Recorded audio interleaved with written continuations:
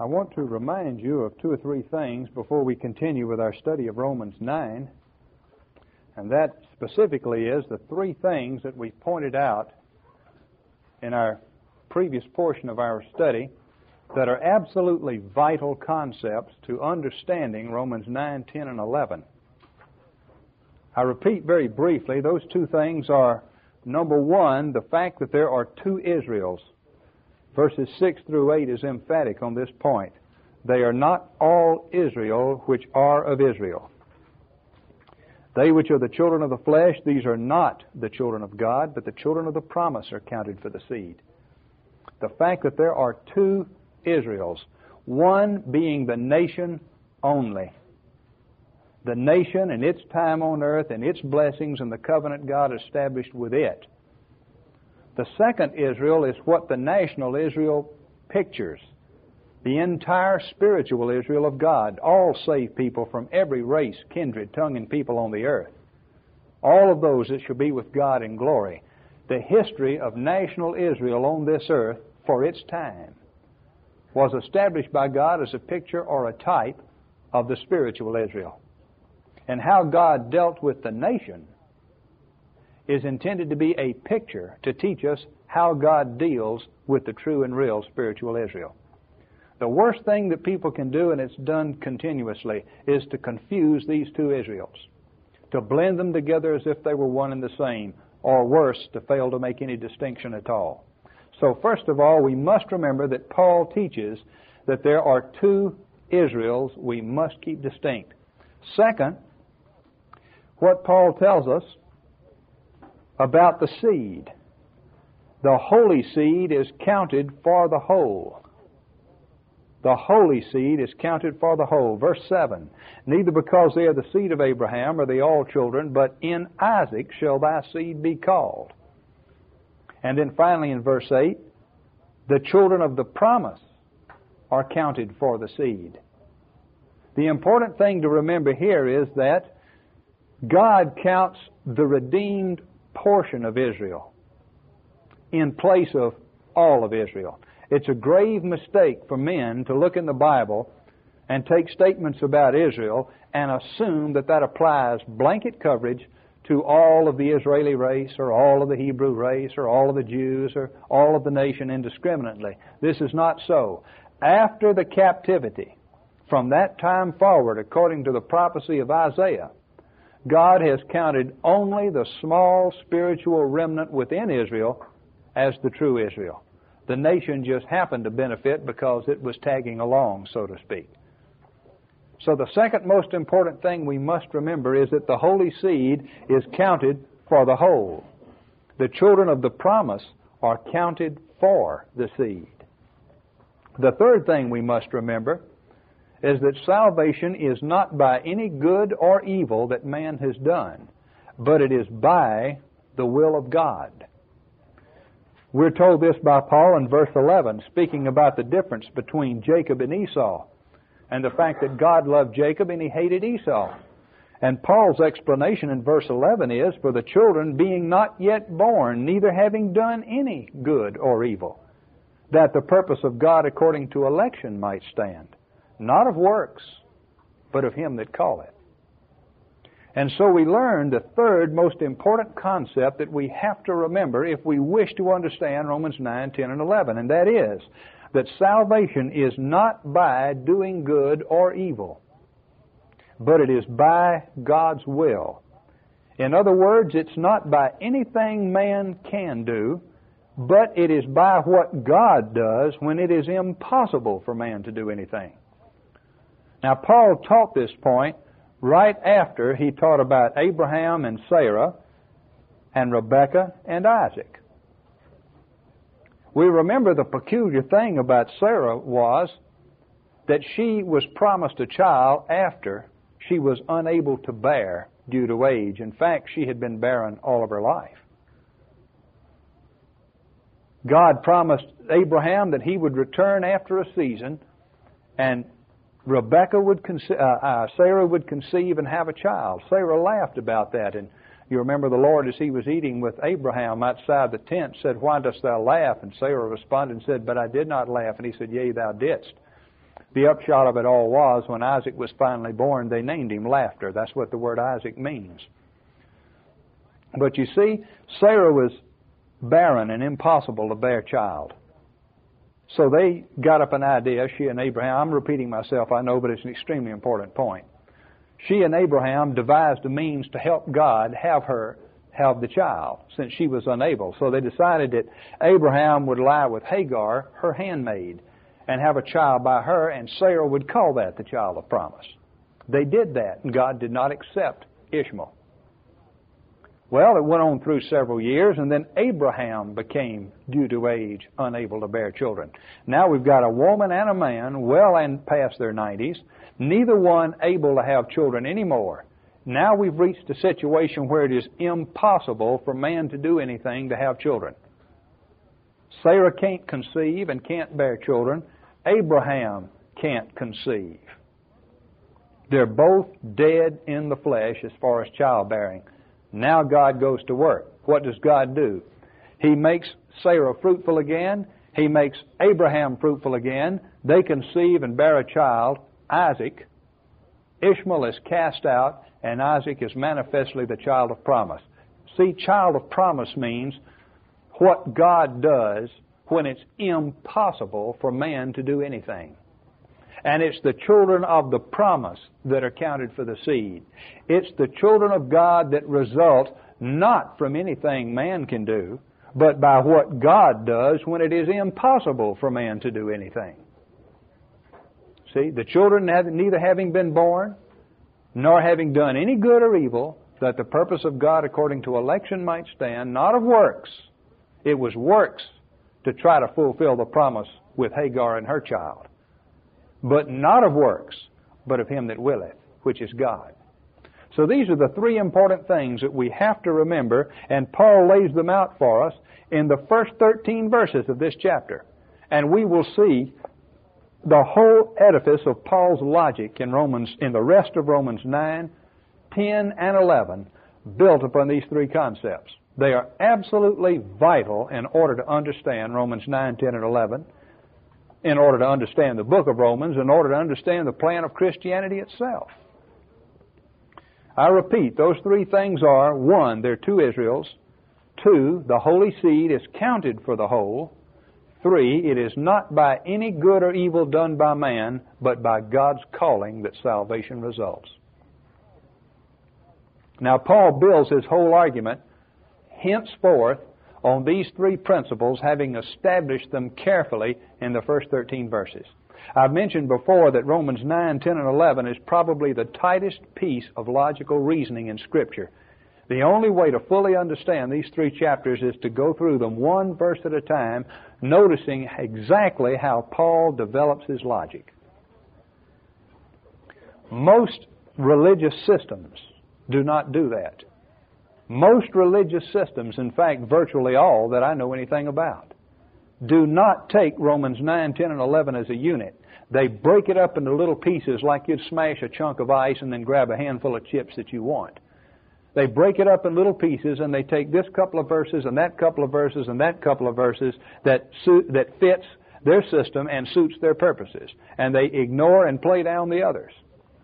We're not going to do that. We're going to go through all the verses of Romans 9, 10, and 11. And I think you'll see an entirely different system presented in the words of Paul than we've ever heard taught in the systems of man. All right, so much for our review of the first 13 verses. Now, what happens now, Paul having laid his main principles down, his main 3 lines of argument that are going to carry through the rest of this chapter 10 and 11 and 9, he then begins to deal with objections that human beings raise to these concepts. And there are 2 objections that Paul deals with. One in verses 14 through 18 is the first objection. That's not fair. The second objection is found in verses 19 through 24. Well, since we all do God's will, then why is anybody punished? Now, we'll take each of these in turn and look at what man reasons against the will of God and what Paul answers to man's reasoning. So in verse 14, Paul raises the first human objection. What should we say then? Is there unrighteousness with God? God forbid. In other words, is God unrighteous to do it this way? Is God unfair to do it this way? Is God cheating somebody to do it this way?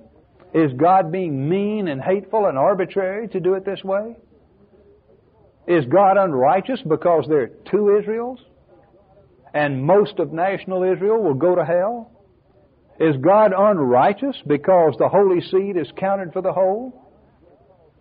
Is God unfair and unjust because He takes the elect remnant of Israel and counts them in the place of the nation? Is that unfair with God? Is that wrong?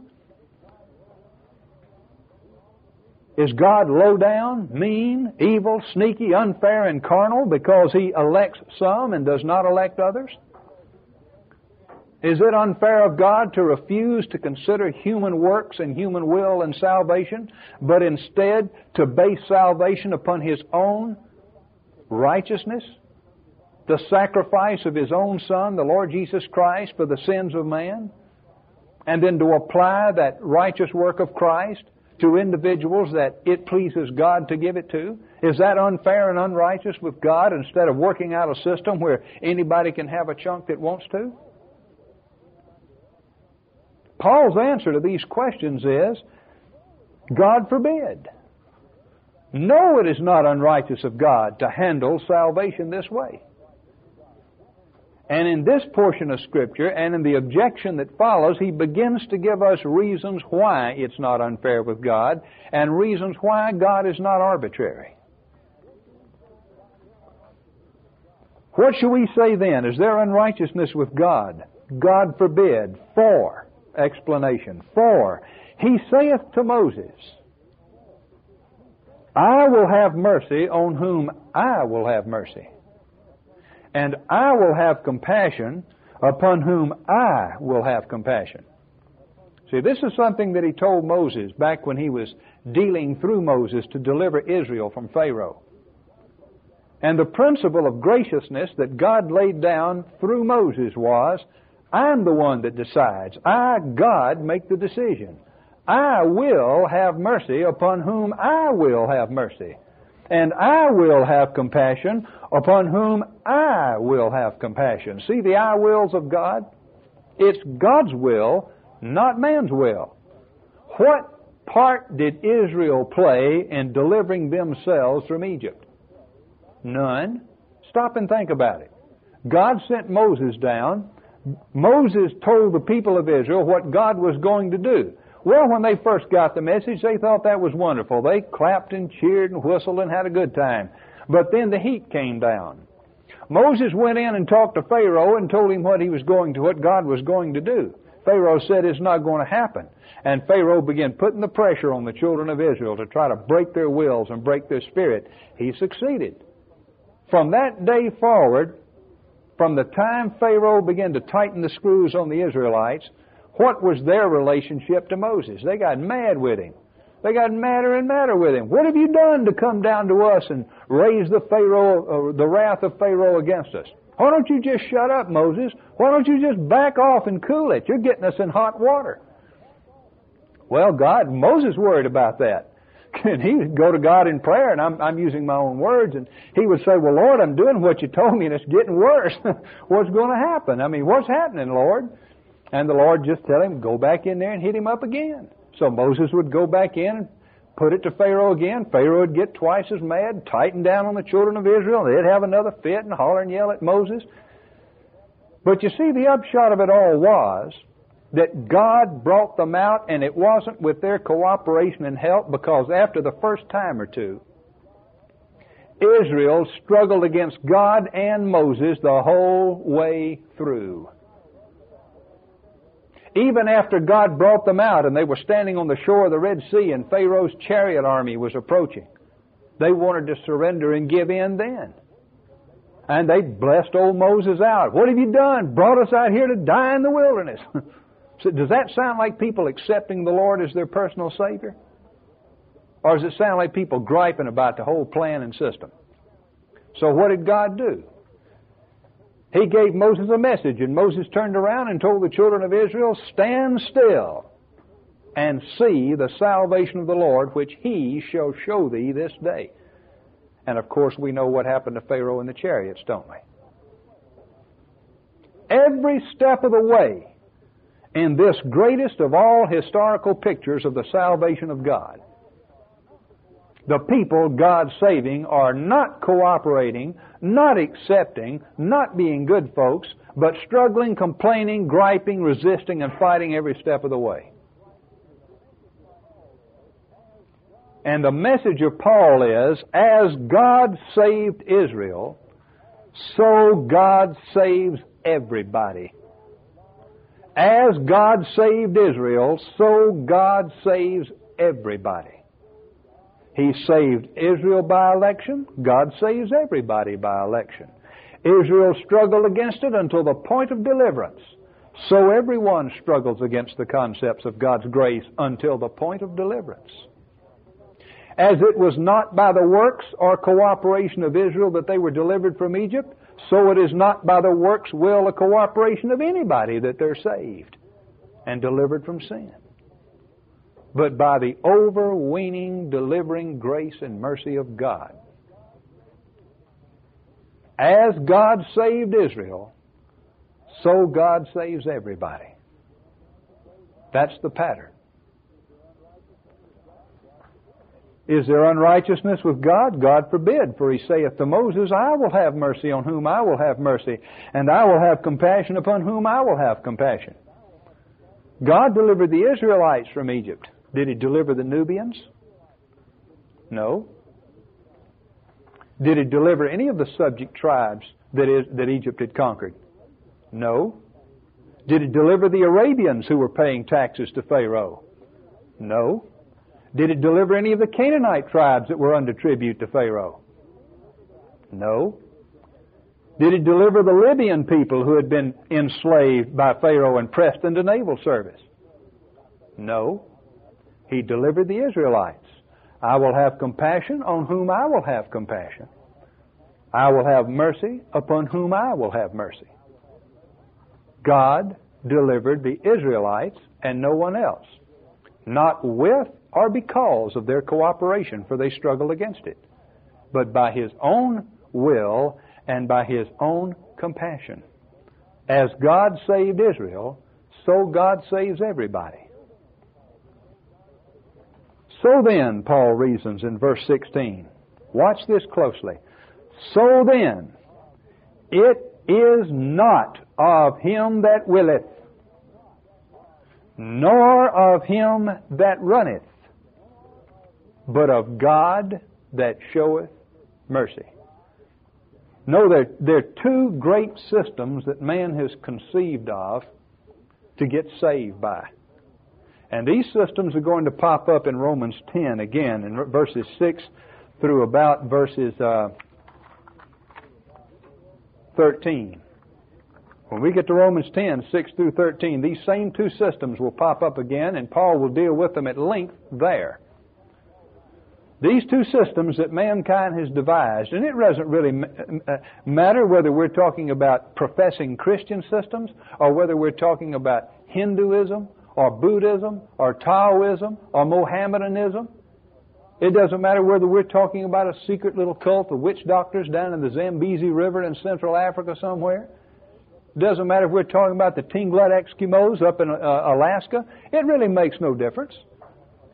When you start looking at human religion, it's amazing when you get the clutter out of the way how same everything is down at the bottom. There are really only two systems of religion. The two systems of religion are that we're saved by will or we're saved by works.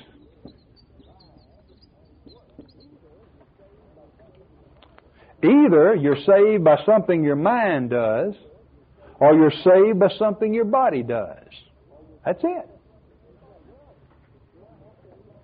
You say, well, do I have to accept the Lord as my personal Savior to get saved? Well, that's a work of your mind, isn't it? In fact, that's the argument of most people that advocate that system. They say, well, it's not anything you do. You know, have you ever heard this? There's nothing you can do to get saved. You're saved by grace. All you have to do is. You've heard that, haven't you? I hear it on Sunday morning radio a lot of times when I listen. There's nothing you can do. You're saved by grace. All you have to do is. Well, if there's nothing I can do, why is there something I can do? You see, the argument is that what you do with your mind isn't really works. Works is only what you do with your body, but what you do with your mind, that's not work. Tell that to a nuclear physicist. Tell that to a brain surgeon. Somebody said, I thought a brain surgeon was what he did with his hands. Yes, but if he doesn't know what exactly he's going to do with his head before he ever opens the skull, he's going to kill that person. Most of what men do in work is with their mind, and their hand follows after. But the theory is that what's done with the mind isn't work. Well, that fits a lot of scriptures and seems to explain a lot of places, but there are other places it just doesn't fit and doesn't explain. We'll get to some of those later on. But what I want to show is that the human salvation systems can be divided into two, basically. What you do with your mind and what you do with your body. So we have one system that says, well, it's not based on anything you do with your body. It's just a mental commitment and a mental decision and you're saved. There are several versions of that. We don't need to go into the different versions. They're all the same when it comes to being saved by an act of will. Then we have the systems where you get saved by an act of the body. Catholicism is based upon this, a ceremonial reenactment of the death of Christ. In order to really get saved, you've got to eat that wafer that's been soaked in wine and blessed by the priest and transmuted into the blood and body of Christ. You've got to do something. You've got to say those beads regularly. You've got to get that cross driven on your head with holy oil or water or whatever. That incense pot's got to be swung over your crib. There's 10,000 different ways the system comes down, but when it comes down, it says there's something that must be done or you'll burn in hell forever. All of the sacrificial systems that the Jews had perverted from what God gave through Moses were based on salvation by works. They felt they had to physically take that animal and physically kill it and physically scatter its blood, or they could not be saved and go to heaven. See, that's ceremonial salvation, salvation by something the body does. Churches of Christ today, and branches of them like the Christian church, believe that. They believe that you've got to have a minister put you down underwater physically and bring you up again, or you can't go to heaven. If you're not baptized, there's no hope for you in heaven, and baptism by immersion. See, something you do with the body. Churches of Christ will continue on after that, and they will say, in addition to getting saved the first time, by getting down in water and getting out of it properly, you've now got to do good works all your life, because if you stop doing good works, you can get lost and have to get saved again by something else you do. Methodists believe that. You can be saved and lost and saved and lost, and every time you're lost, you get saved again by something you do to get right with God. All schemes of salvation come down to two. Well, the Mohammedans don't even pretend to be Christian. In fact, one of the worst ways to insult the Ayatollah Khomeini is to imply that he might be Christian. But what does he believe? He believes you get saved by something that you do. The first thing of which is you'd better be born an Arab, a son of Ishmael. It's very difficult for you if you're not an Ishmaelite. So you've got to pick your parent. You've got to pick the right parents. First thing you've got to do. But assuming you've done that, there's lots of other good things that you must do. You've got to be circumcised. You've got to do right by the law of Mohammed. You've got to keep certain of the rules. You've got to pray so many times a day. You've got to face in the right direction. You've got to use a rug. And ideally, you have to be led by the chants of a mullah. And if you really want to put the icing on the cake, at least once in your life, go to Mecca and kneel and pray at the Holy Rock. If you do those things, you've got it aced. But you see, salvation is by something your body does. You look at a Hindu, or a Buddhist, or a Taoist. You're saved by something that your body does. A Hindu holy man believes that if you learn how to stand on one leg like a crane and stare into the sun for hours at a time, you probably achieved a level of holiness that'll guarantee that you'll move on into nirvana when you die, or at least into a higher realm of existence in your reincarnation. You at least won't be reborn as an earthworm for your sins. Something that your body does. Every little scheme of salvation that man comes up with is either based upon accepting some system of ideas, making some sort of mental commitment, or by accepting some system of works and going through some ceremonial procedure. And then sometimes, of course, they'll mix the two and really scramble them up. To be completely fair and honest, Catholicism is a blend of these two.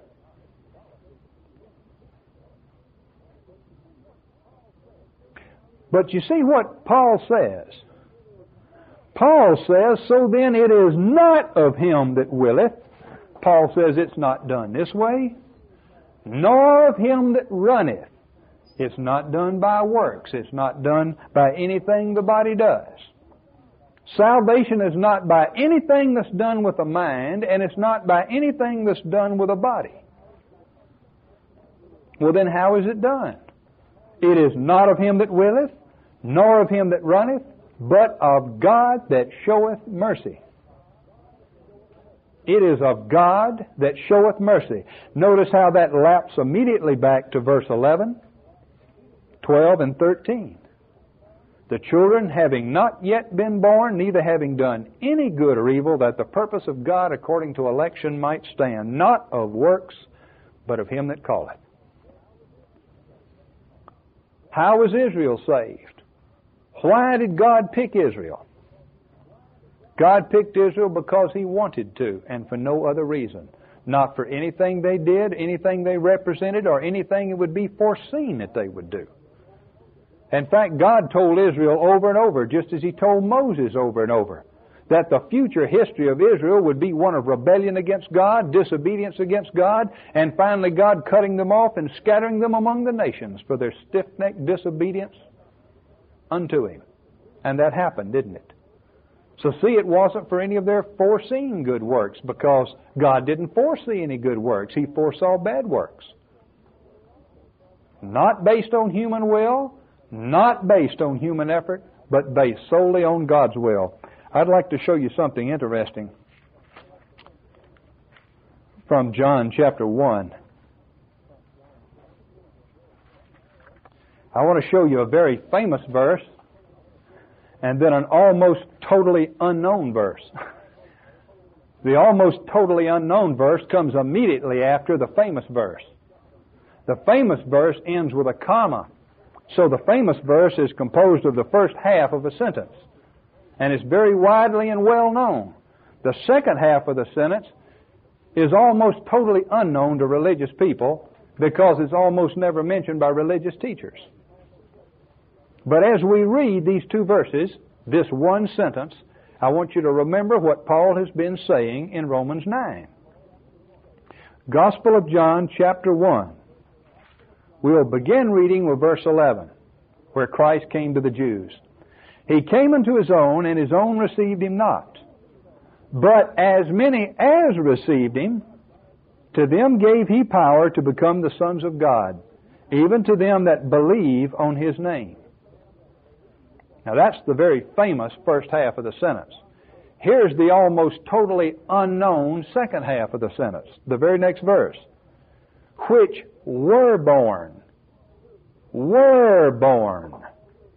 See, this is something they already were by the time the first half of the sentence happened. Which were born, not of blood. They didn't inherit it because they were Jews. See, the children of the flesh, these are not the children of God. Which were born not of blood, nor of the will of the flesh.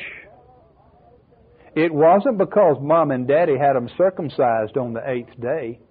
It wasn't because Mom and Daddy prayed them through.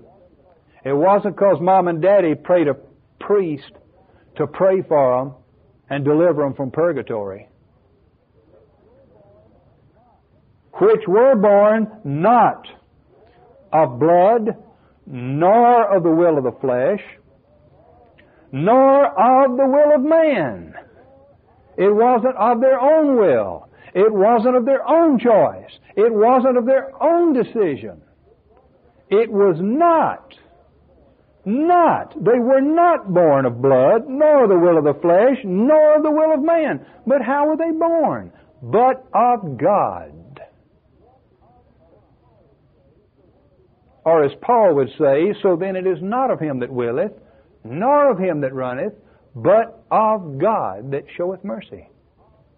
Or as he would say again, so then they that are children of the flesh, these are not the children of God, but the children of the promise shall be counted for the seed.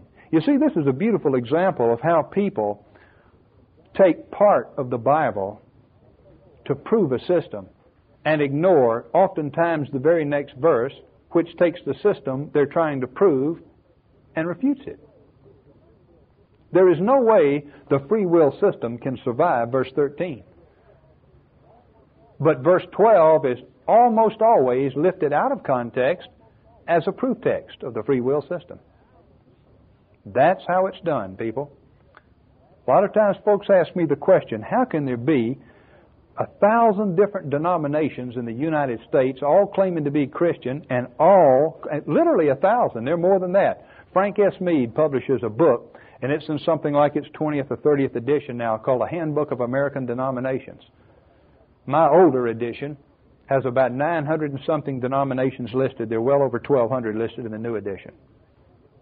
How can there be over 1,200 different denominations, all claiming to be Christian, all using the same book, and they all believe something different? How can that be, preacher? I've had people ask me this time and again. That's how it can be.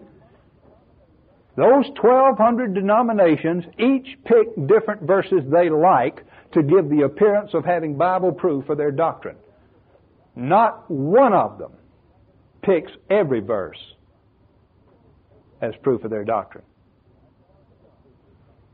That's how it's done. It's which verse you pick. Then you're using the Bible to prove your doctrine, right? I've heard it said before, I've said it before, and I'll say it again. You let me pick those verses that I want to, and I'll prove anything from this Bible, provided you let me leave out the verses I want to also. But if you pick all the verses, take it as it comes, just the way it says, the book will give you one doctrine. Remember me mentioning the peculiar fact that in the Scripture, when the doctrine of God is spoken of, it's always in singular? When the word faith relative to God and God's people is spoken of, it's always in the singular. The doctrine of God, the faith of God. But when we see references to false doctrines, we read about doctrines, plural, of devils.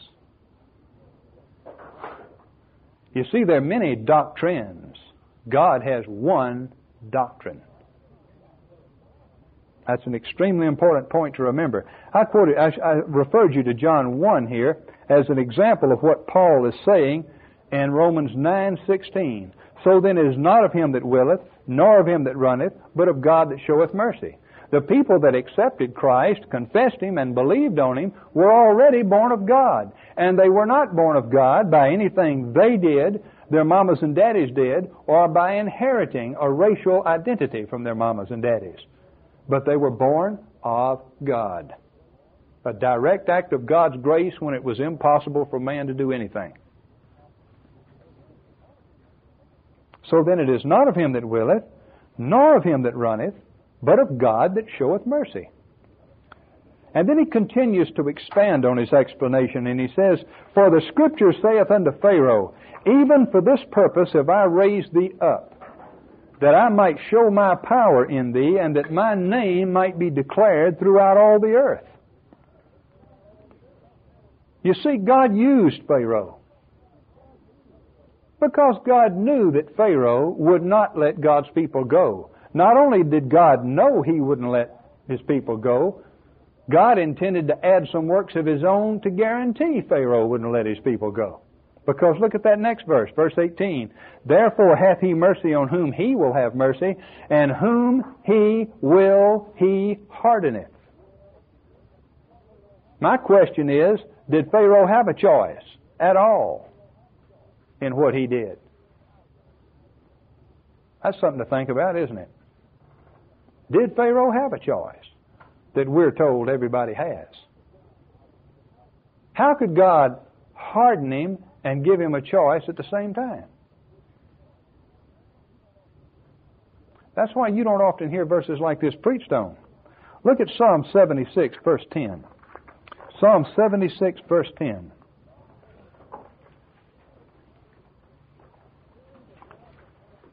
Surely the wrath of man shall praise thee, the remainder of wrath shalt thou restrain.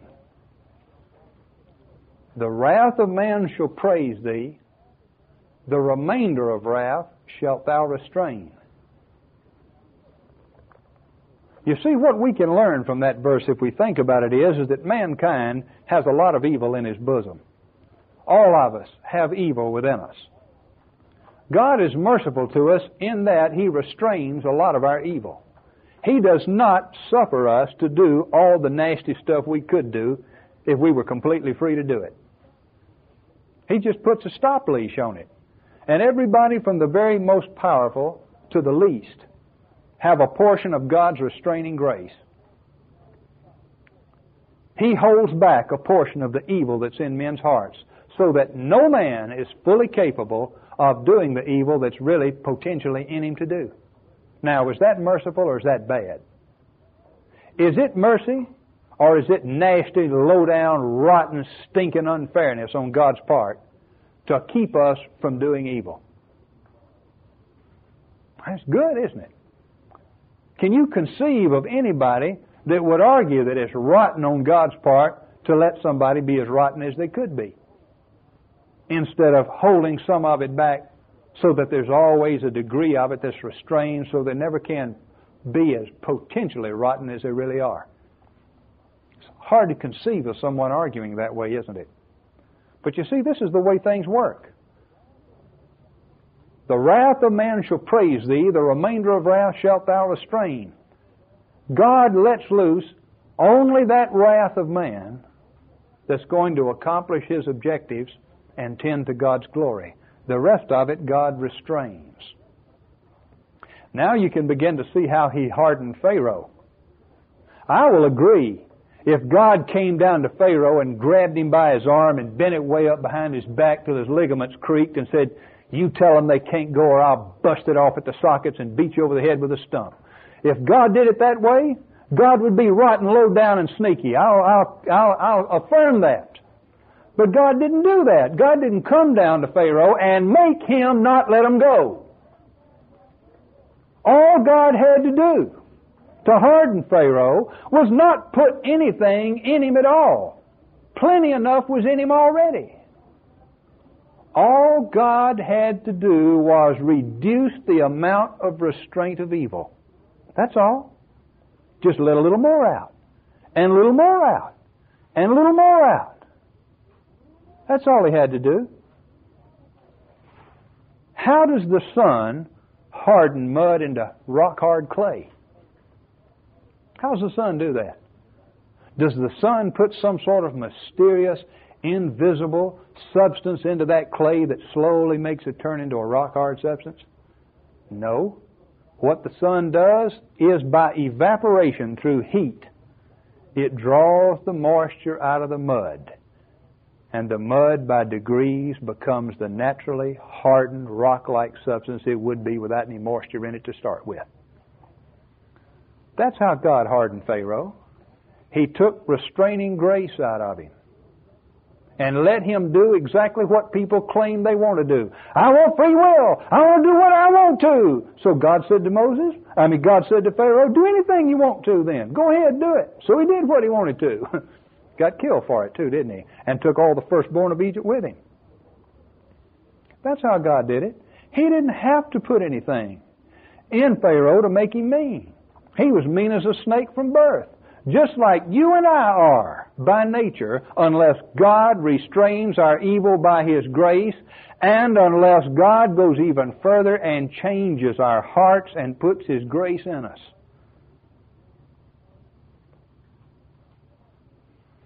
That's the mechanism God used. He just reduced the restraining grace.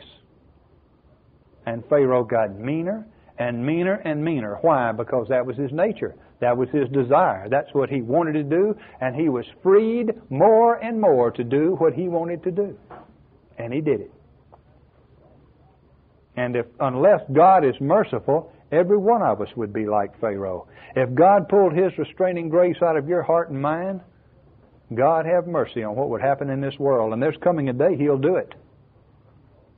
Over in the book of Thessalonians, looking toward end time and talking about the restraining grace of the Holy Spirit, we see there that he that letteth will let, and the word let really it means to hinder in Old English.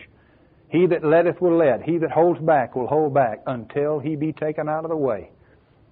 Sometime right before the coming of Christ, God is going to pull the complete restraining grace of the Holy Spirit out of this world. And for a short season, there will be nothing, do you hear me? Nothing of God in this world to hold back men's hearts from the evil they think to do. And for a short while, they will do it without hindrance. That will be the most awful period of time this world's history has ever seen. It will be the time when God lets the human race finally do what they wanted to do all along. Anything they've wanted to do without the slightest hindrance from God, He'll give it to them. And it will be so unbearable that, as the Scripture says, except those days were shortened, there should be no flesh shaved alive. No, God didn't have to put anything in Pharaoh to make him do it. He didn't have to twist his arm to make him do it. He didn't have to be mean and low down and rotten like Satan has to do and stick lies and false doctrines in people's heads to trick them. All God had to do was let Pharaoh do what was in his heart. And his heart was rotten to the core, just as all of our hearts are without the grace of God. For the Scripture saith unto Pharaoh, even for this same purpose have I raised thee up, that I might show my power in thee, and that my name might be declared throughout all the earth. Therefore hath he mercy on whom he will have mercy, and whom he will, he hardeneth. That's how it's done. So you see, God's not unrighteous. That's why Paul puts forth the objection, is there unrighteousness with God? And then quickly says, God forbid. But you see, this isn't flattering about human nature, is it? This doesn't flatter your ego when the Bible tells you what a rotten, low-down crud you are in the depth of your soul and heart, does it? Doesn't flatter mine. And people want to turn away from that. They want to turn away from painful, terrible truth and pretend it really isn't so. And most people blot out of their minds as quickly as they see it, the words in these few verses, because of the awful picture of human nature that it gives them, their own human nature as well as others.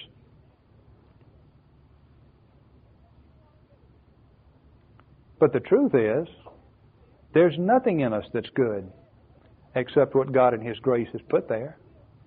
All the goodness any person has is a gift of God's grace. Without the grace of God, we would all be citizens of hell. People do not like that. That is a terrible, terrible truth to have to face. Most people do not choose to face it.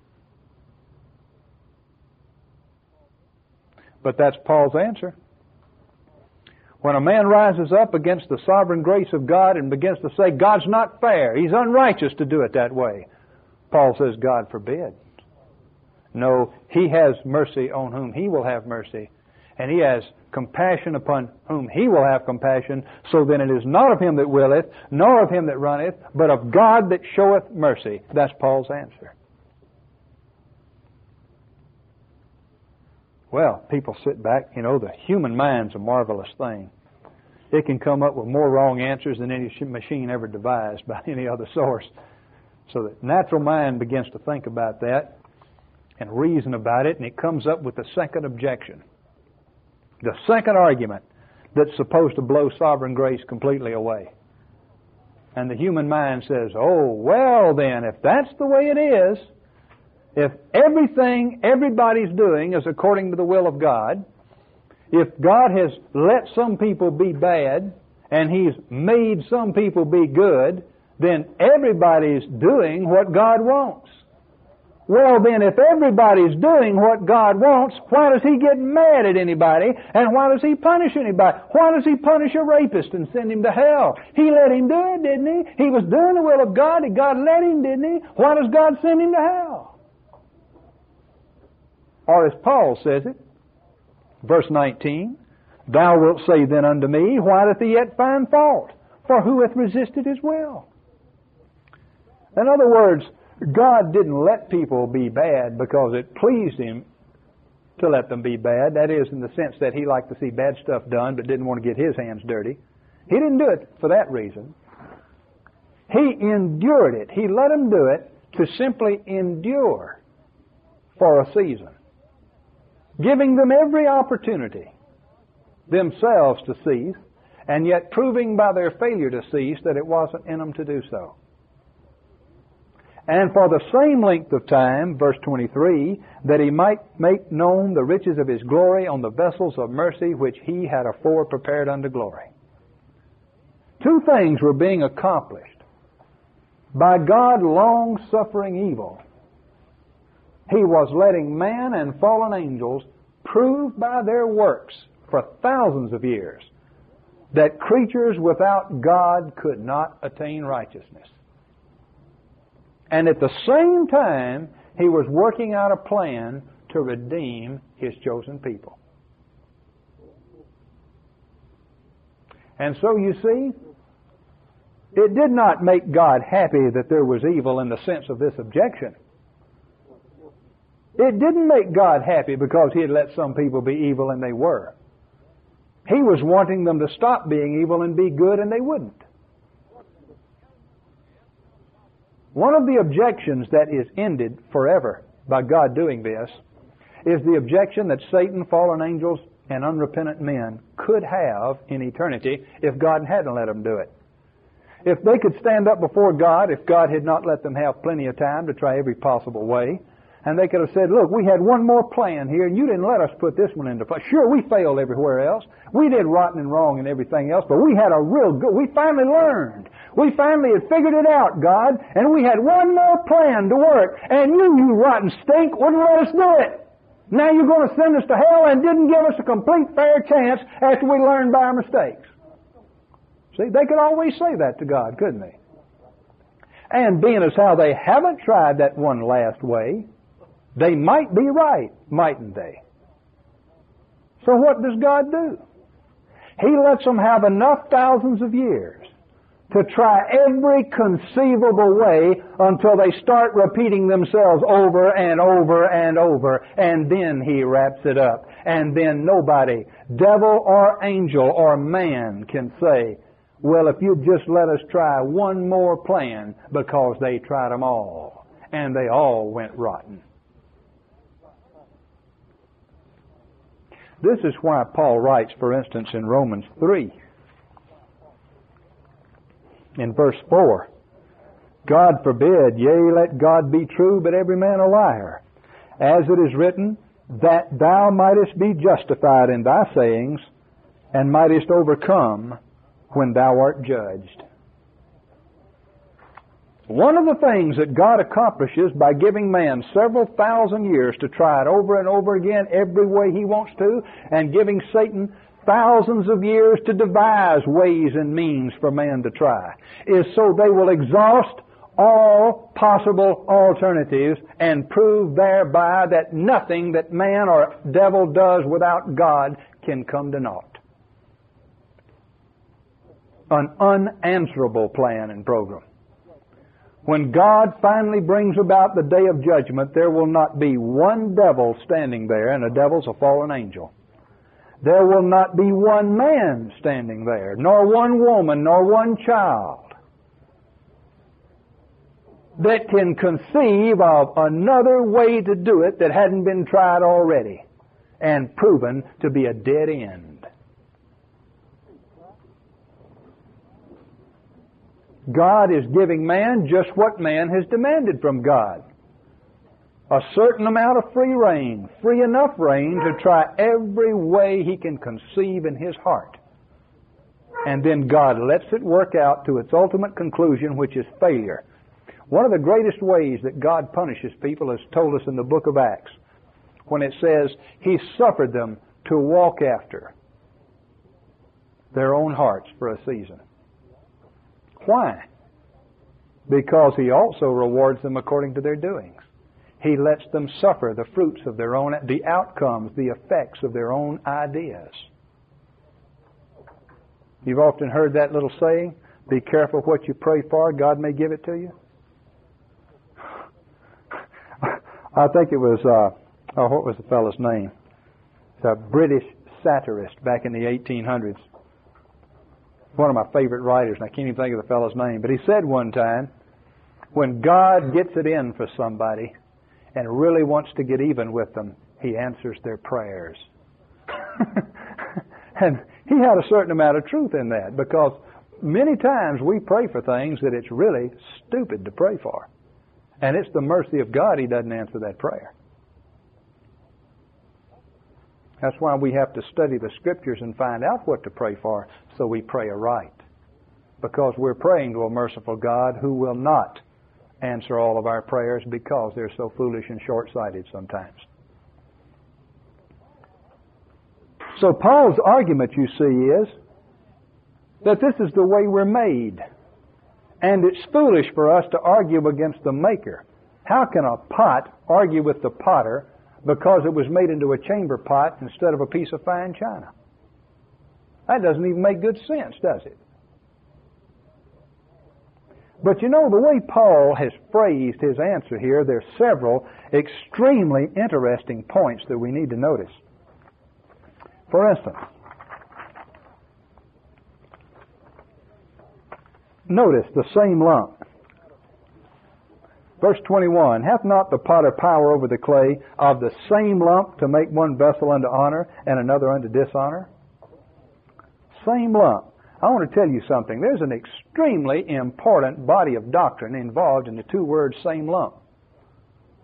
You might say, how could you get anything important out of a lump? It's all the difference in the world. I'll show you how it's done. You've all heard of a man named John Calvin. Now, remember me telling the members of this church over and over again, don't ever tell anybody you're a Calvinist. Tell them you're Calvinistic. I'm going to show you why I'm not a Calvinist, and I'm going to show you why I am Calvinistic. It's time to answer that question now, all right? I am Calvinistic. In fact, really, I'm hyper-Calvinistic. I'm Calvinistic. When you put that IC on the end, it means like. And when you say hyper-Calvinistic, it means like Calvin, only more so. Because you see, Calvin wasn't really a Calvinist. Calvin was an Arminian. Calvin really and truly believed in salvation by works, but the way he explained it was, is he said, well, God absolutely predestinates everything that comes to pass, and He predestinated all of His elect people's good works of accepting Christ and confessing Him as Savior and so forth. So really that was all part of God's grace and part of His election, and since He predestinated you fulfilling that condition, then that's salvation by grace. Well, look at what that does from a practical standpoint. From a practical standpoint, there's no difference between that and a free willer, is there? You're still doing all these little works. You're still doing the will system. You're still doing the work system. But now we just call it grace.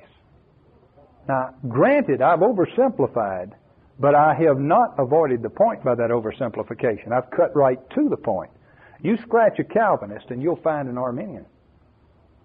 You scratch a Calvinist that follows the teachings of John Calvin, and you will find a person that really and truly believes in salvation by free will and works. Because they will then next claim that God has predestinated all the decisions of free will, and He's predestinated all the works. So therefore, make the decision and do the works, because God fixed it that way if you're His elect. You're right back in the boat. You've got the system of works again. And He does it all with a lump. How does He do it with a lump, you ask? I'm going to show you. Now notice, the potter has power over the clay of the same lump. Now let's look at the potter first, because that's the illustration Paul gives us, And back in the prophets, God uses this concept of a potter and clay and so forth to show how He works with Israel and the nations. What does a potter do? Well, he's sitting there and he wants to make a vessel. He's got a prepared tub of clay. A prepared tub of clay.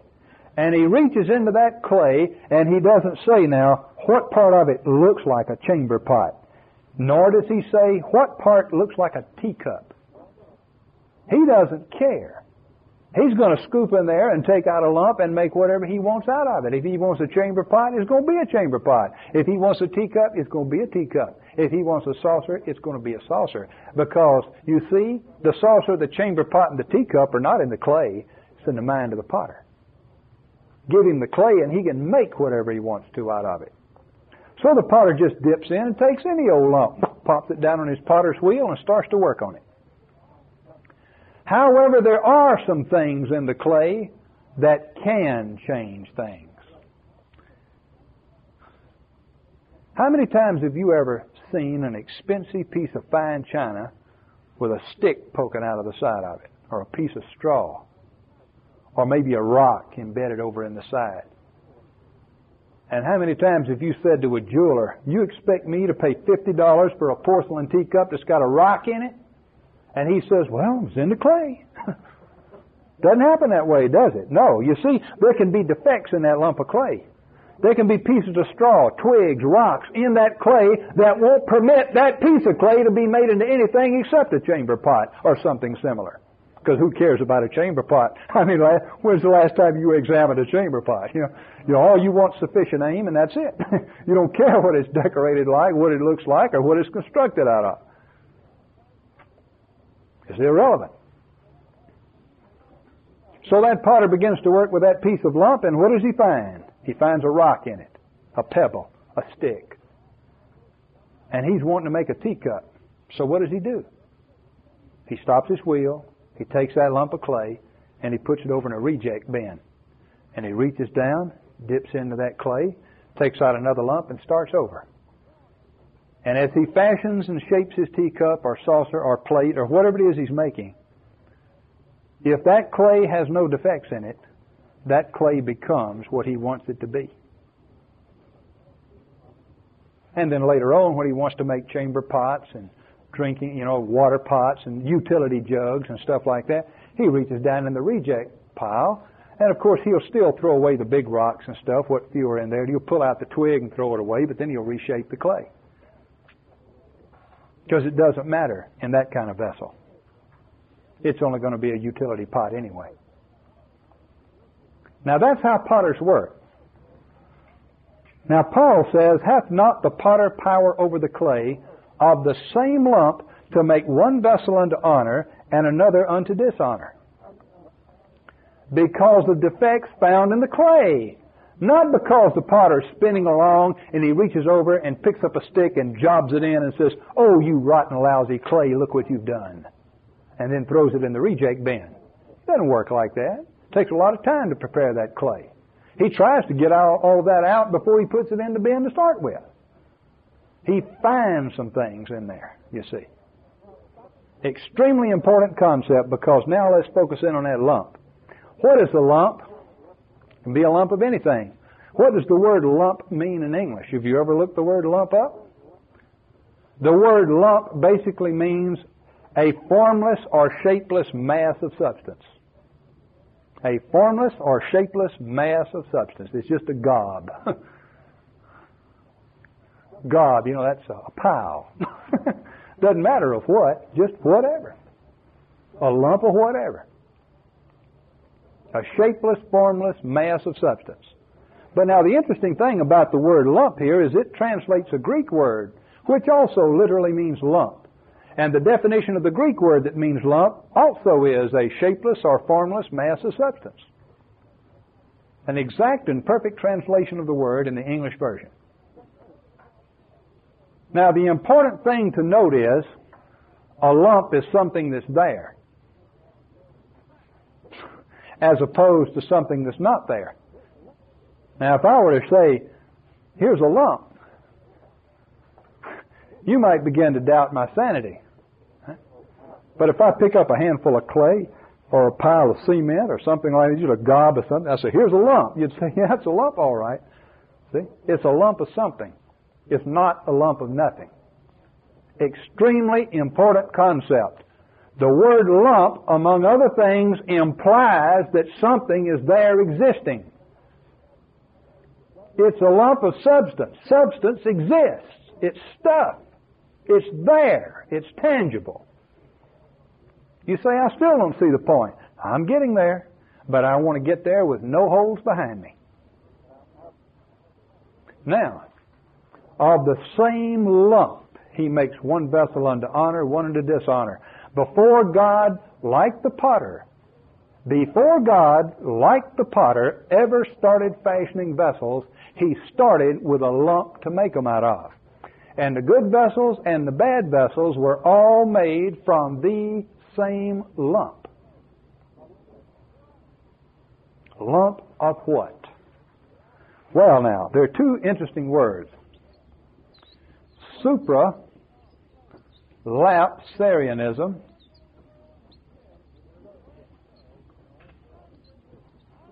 and sublapsarianism.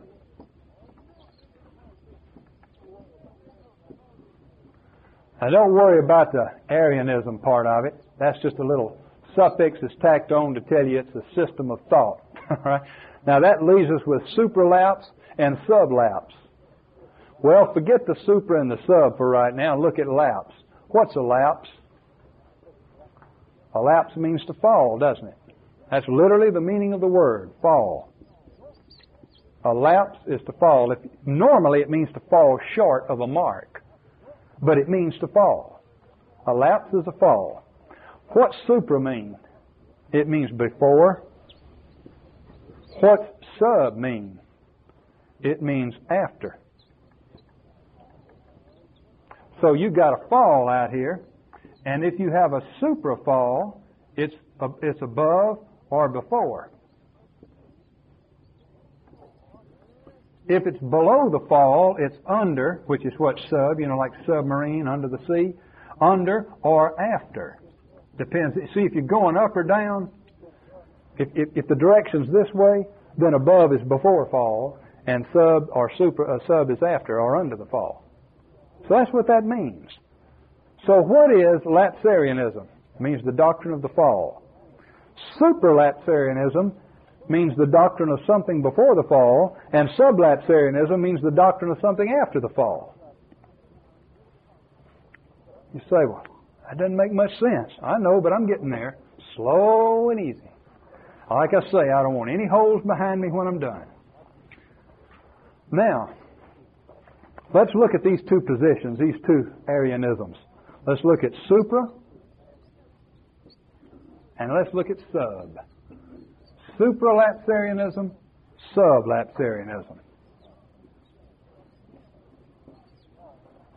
Because these doctrines involve concepts about how God figured out He was going to make creation.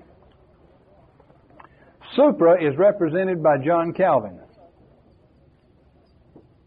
Sub is represented by Scripture, or the Bible.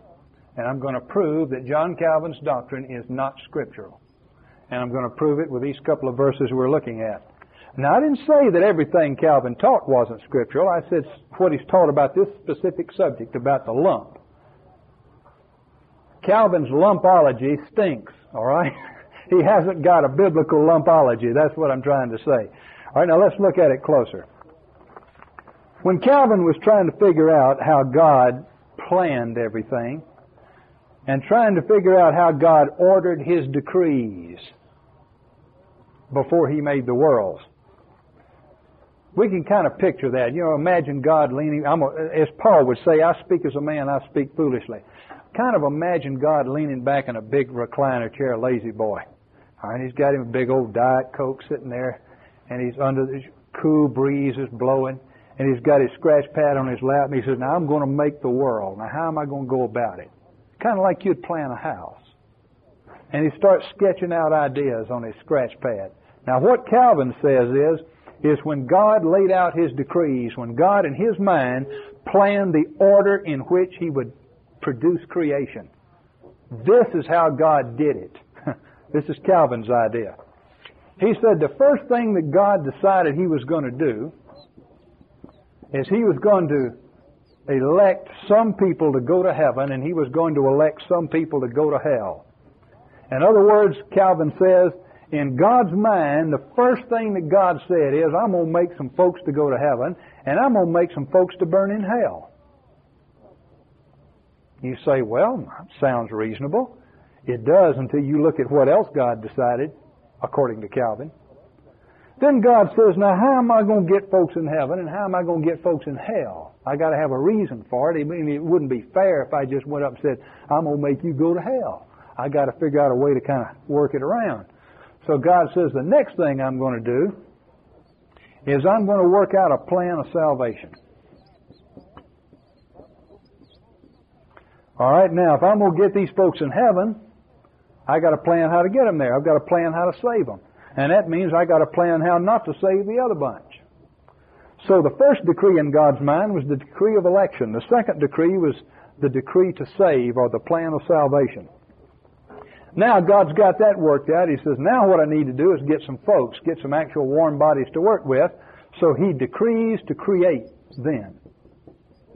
Number 3 is the decree to create. I'm going to make it. Then let's see, after I've made it, what's the next thing I've got to do? I've got to permit the folks I don't want to get saved to jump off the ship. So I've got to permit the fall. He decrees to permit the fall. And then, once that's done, all He's got to do is implement the plan. So then the decree to begin. Now that's what John Calvin says God thought up. Now there's a problem with that. In order to have something exist, you've got to create it. It's not enough to plan to create it. You've got to create it. Because if you haven't created it, it's not there. And John Calvin has elected some people to go to heaven. And John Calvin has got some people elected to go to hell before they were ever created, before they were ever there. You see it? You see it? Calvin has got these folks sent to hell before they're ever made. And he's got these folks sent to heaven before they're ever made. Before there is ever a lump. Before there is ever a lump, John Calvin's made some to heaven and made some to hell without a lump. That means what? That means there's two different groups to start with. Even if you have an imaginary lump, you've got two different imaginary lumps. You don't have and can't have the same imaginary lump. Do you see that? Do you see that? If you do, rejoice. Because if you'd paid $25,000 and earned a PhD from most Presbyterian seminaries, they'd have you so screwed up by now you couldn't see it. Because that's what most of their system is taught. How to see an imaginary one lump, two lump. You ever notice how if you look at something, and look at those two fingers cross-eyed, they look like one? That's what a lot of that education does. It teaches you how to look cross-eyed and see two things as one.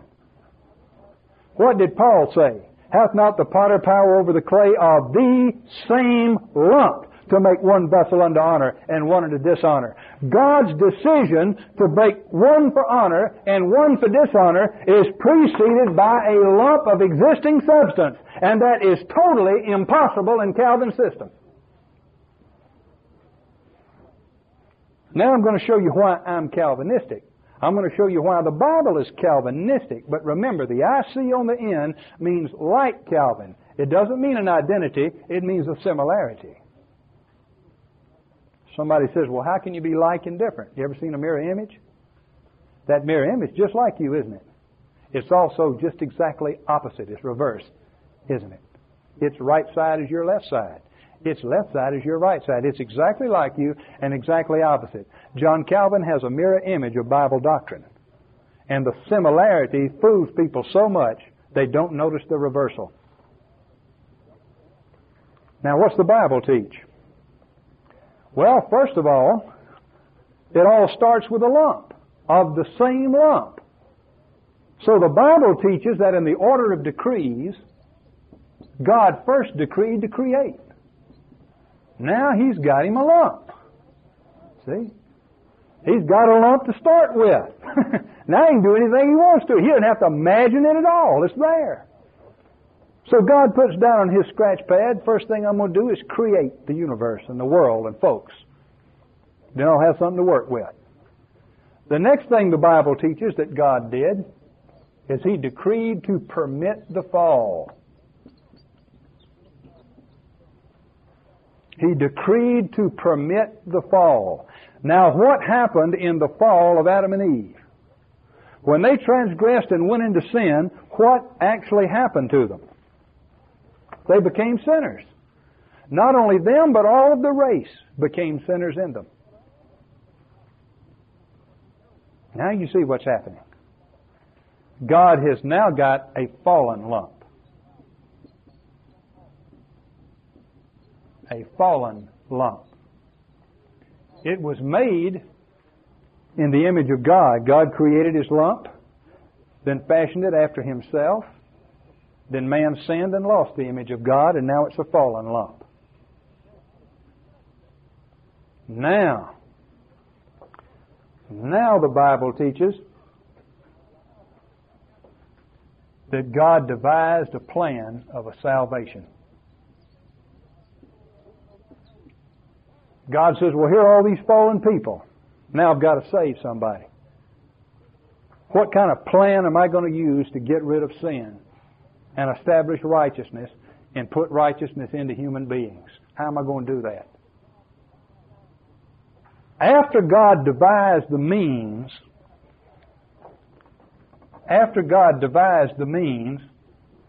of putting righteousness into people and devised the overall plan, the next decree was the decree of election. Since salvation is by God's will and not man's, and since man in sin cannot do anything to please God, either nobody gets saved or God picks somebody to get saved. Now, what's the fairest way to pick somebody to get saved if you don't want to be unfair to the folks that aren't picked? Well, to put it in plain, simple language, it goes like this. Eeny, meeny, miny, mo. This one stays and this one goes. Or to put it in Bible language, the children neither having been born, neither having done any good or evil, that the purpose of God according to election might stand, not of works, but of Him that willeth. It was said unto her, Jacob have I loved, and Esau have I hated. When God makes that choice of election, He does not look at anything in the person, good or bad. He just picks this one, and this one, and this one, and this one with no consideration of good or bad at all. That makes it fair. Somebody says, well, it's not so fair for the one that wasn't picked. Yes, it is. Because what if God hadn't picked him? Where's he going? Why, to hell. Well, what if God hadn't picked anybody? Where's he going? To hell. What's the difference? See, God picking somebody to get saved did not hurt the unsaved at all. They were going to hell before God made His choice. They're going to hell after He makes His choice. What's the difference? You say, yeah, but some people are going to heaven and others are going to hell with no chance. Well, the ones that are going to heaven are going without chance. It wasn't by chance. It was by God's choice. You say, but God favored them over there. No, He didn't. He didn't pick anything in them. Remember, He made no choice based on anything in them, good or evil. Therefore, He didn't favor anybody over anybody else. If God had said, now these are the good folks and those are the bad folks, and I'm going to pick the good folks because they're good, God would have favored somebody. And the Bible tells us God is no respecter of persons. Therefore, He cannot make any consideration of good or bad in anybody. If He does, that's unfair. Because all men, you see, are sinners. All men are lost. What God is going to do is make provision to deliver a large number of people that would otherwise have gone to hell. if he had done nothing. And then finally, after God has made his choice, then the last decree is the decree to begin, decree to initiate. He actually does the creation then, you see. Now look at those two systems. Elect, then plan of salvation, then he creates, then he lets them fall, and then he begins to work it all out. Under sublapsarianism, God first creates. He decrees to create. Then he decrees or decides to permit the human race to fall. Then he plans salvation, and he elects those that will be saved and those that will stay. And then he begins. Now do you see the difference the word lump makes? Now do you see why Calvin's doctrine is wrong? Hath not the potter power over the clay of the same lump to make one vessel unto honor and another unto dishonor? Of the same lump. Supralapsarianism or Calvinism is an erroneous doctrine. It will not substantiate the plain, simple English wording of Romans 9, 20, 21, 22, 23. It simply will not stand the test. It's wrong lumpism. The Bible teaches right lumpism. And what's the difference between a wrong lump and a right lump? A wrong lump is imaginary. A right lump is really there. Calvin has got God choosing before there was a lump. And then if you're going to imagine a lump, you have to imagine a heavenly lump and a hellish lump. And that's two different lumps. And the Bible says of the same lump. Now that's kind of hairy doctrine, I'll admit. That's graduate level stuff. But it's important. It's excruciatingly important. And look how long I took to say all of that, and Paul says it in 3 or 4 verses.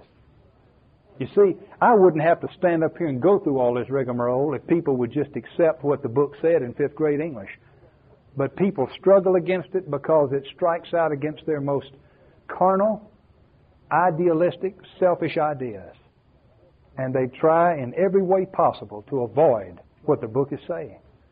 And it is necessary to drive it home so there's no holes when we're done. Now there's another point or two we want to look here. Notice, this similarity of a potter and the clay is just that. It's a similarity. It's not an exactitude. Because let's face it, clay doesn't live and breathe. Clay has no will, no mind. Clay has no ability to self-act. So see, it's only a similarity that teaches a point. It's not an exact parallel, because there are differences in human beings. And when the potter makes a chamber pot, kind of like John Calvin said, he started out to make a chamber pot. When the potter makes a fine piece of china, he started out to make a fine piece of china. And chamber pot or china, it's what the potter made it. But there is not that exact parallel between God and man. There's only the similarity of a potter starting the process with the clay.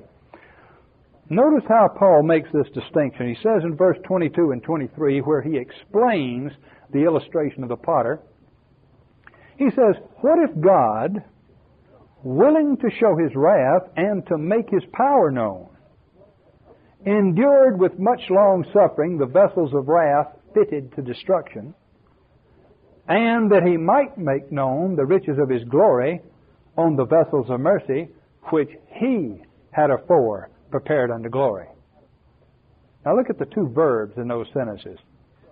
Look at that verb, fitted to destruction, and look at that phrase, he hath afore prepared unto glory. Do you notice any difference there? It does not say he fitted to destruction. But it does say, he had afore prepared unto glory. See, there is where the slight difference is. The people that are fitted unto destruction are not said to be fitted that way by God. This is a second great blow against John Calvin's scheme, because John Calvin said that God elected people to hell. He uses the word reprobate. You know, election, reprobation. He said God decided to save, that's election. God decided to damn, that's reprobation. So John Calvin's got a decree of election and a decree of reprobation. But I don't read that in that verse 22. I don't see any he in there. Somebody says, well, it's implied. I don't think so. Why didn't he imply it in verse 23? He out and said it in verse 23, which he had afore prepared unto glory. We are specifically told that the vessels of mercy are prepared for glory by God. There is no such specific statement about the vessels fitted to destruction. Let's find out how those vessels were fitted to destruction. And let's remember, we're passing out of the similitude of the potter and the clay now, and we're passing over into the reality of the human race, human beings, thinking, reasoning individuals. How are these vessels of destruction fitted to destruction? Exactly what's the process that destroys them? Is it God saying, I'm going to make you a chamber pot? Or is it some other way? Well, we don't have to speculate. We're given an extensive explanation by Paul in Romans over in chapter 5. Over in chapter 5 in verses 15 through 19. Verses 15 through 19. Paul says this, talking about the sin of Adam. Talking about the sin of Adam, Paul says, Romans 5, 15 through 19, but not as the offense, so also is the free gift. See, right off the bat, they're not exactly the same. They're very similar, but there's some distinct differences between how folks get damned in Adam and how folks get saved in Christ. There are a lot of similarities, but there's some definite differences. And he starts it off by saying, not as the offense, so also the free gift. He's going to dwell now on the differences. For if through the offense of one many be dead, much more by the grace of God and the gift by grace which is by one man, Jesus Christ, hath abounded unto many. For if by one man's offense death reigned by one. I skipped a verse. Verse 16. And not as it was by one that sinned, so was the gift. For the judgment was by one to condemnation, but the free gift is of many offenses unto justification. See the contrast? Then verse 17. For if by one man's offense death reigned by one, much more they which receive abundance of grace and of the gift of righteousness shall reign in life by one, Jesus Christ. Therefore, as by the offense of one, judgment came upon all men to condemnation, even so by the righteousness of one, the free gift came upon all men unto justification of life. For as by one man's disobedience many were made sinners, so by the obedience of one shall many be made righteous. You see the contrast? Adam's sin was what messed up the human race. Christ's obedience was what delivered the saved portion. Now, who was Adam? Adam was a man, the first man. Who was Jesus Christ? Jesus Christ was God. Isn't that what Paul emphasized right here in Romans 9? Remember me making that point? Verse 5 of Romans 9, whose are the fathers? And of whom as concerning the flesh Christ came, who is over all, God blessed forever. Amen. Christ is God. Who was it that put righteousness in fallen man? God did it. Therefore, He prepared the vessels of mercy unto glory, didn't He? Who was it that fitted the lost human race for hell by putting sin in them? It was Adam, wasn't it? Therefore, God did not fit them for destruction, did He? That's why He is not in here, and that's why He is not implied here. When it says, what if God, willing to show His wrath and to make His power known, endured with much long suffering the vessels of wrath fitted to destruction? Because they were fitted by Adam and not by God. You see, create, permit the fall, figure out the plan of salvation, then elect who the saved are going to be, and then do it. But John Calvin's got God making them for heaven, And John Calvin's got God making them for hell. John Calvin's wrong. It's not done that way. It's not done that way. And so, finally, we see the sum up in verse 24. Even us, these are the vessels of mercy, you see, that He might make known the riches of His glory on the vessels of mercy which He hath afore prepared unto glory.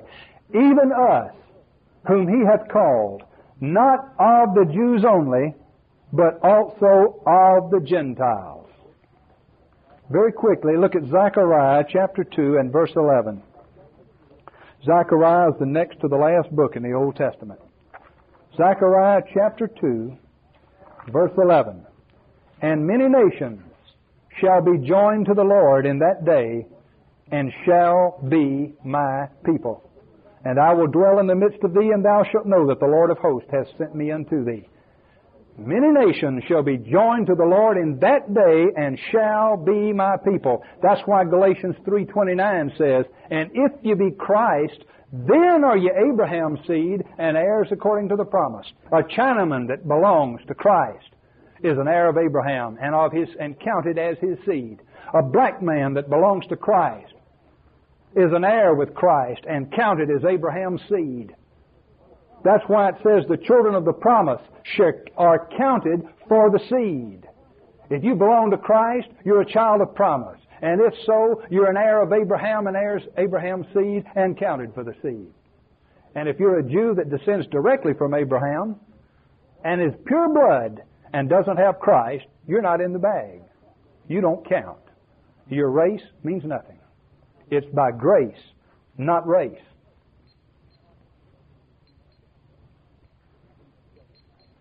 That means I'm setting a timer for those of you that are at home wondering what's happening. All right?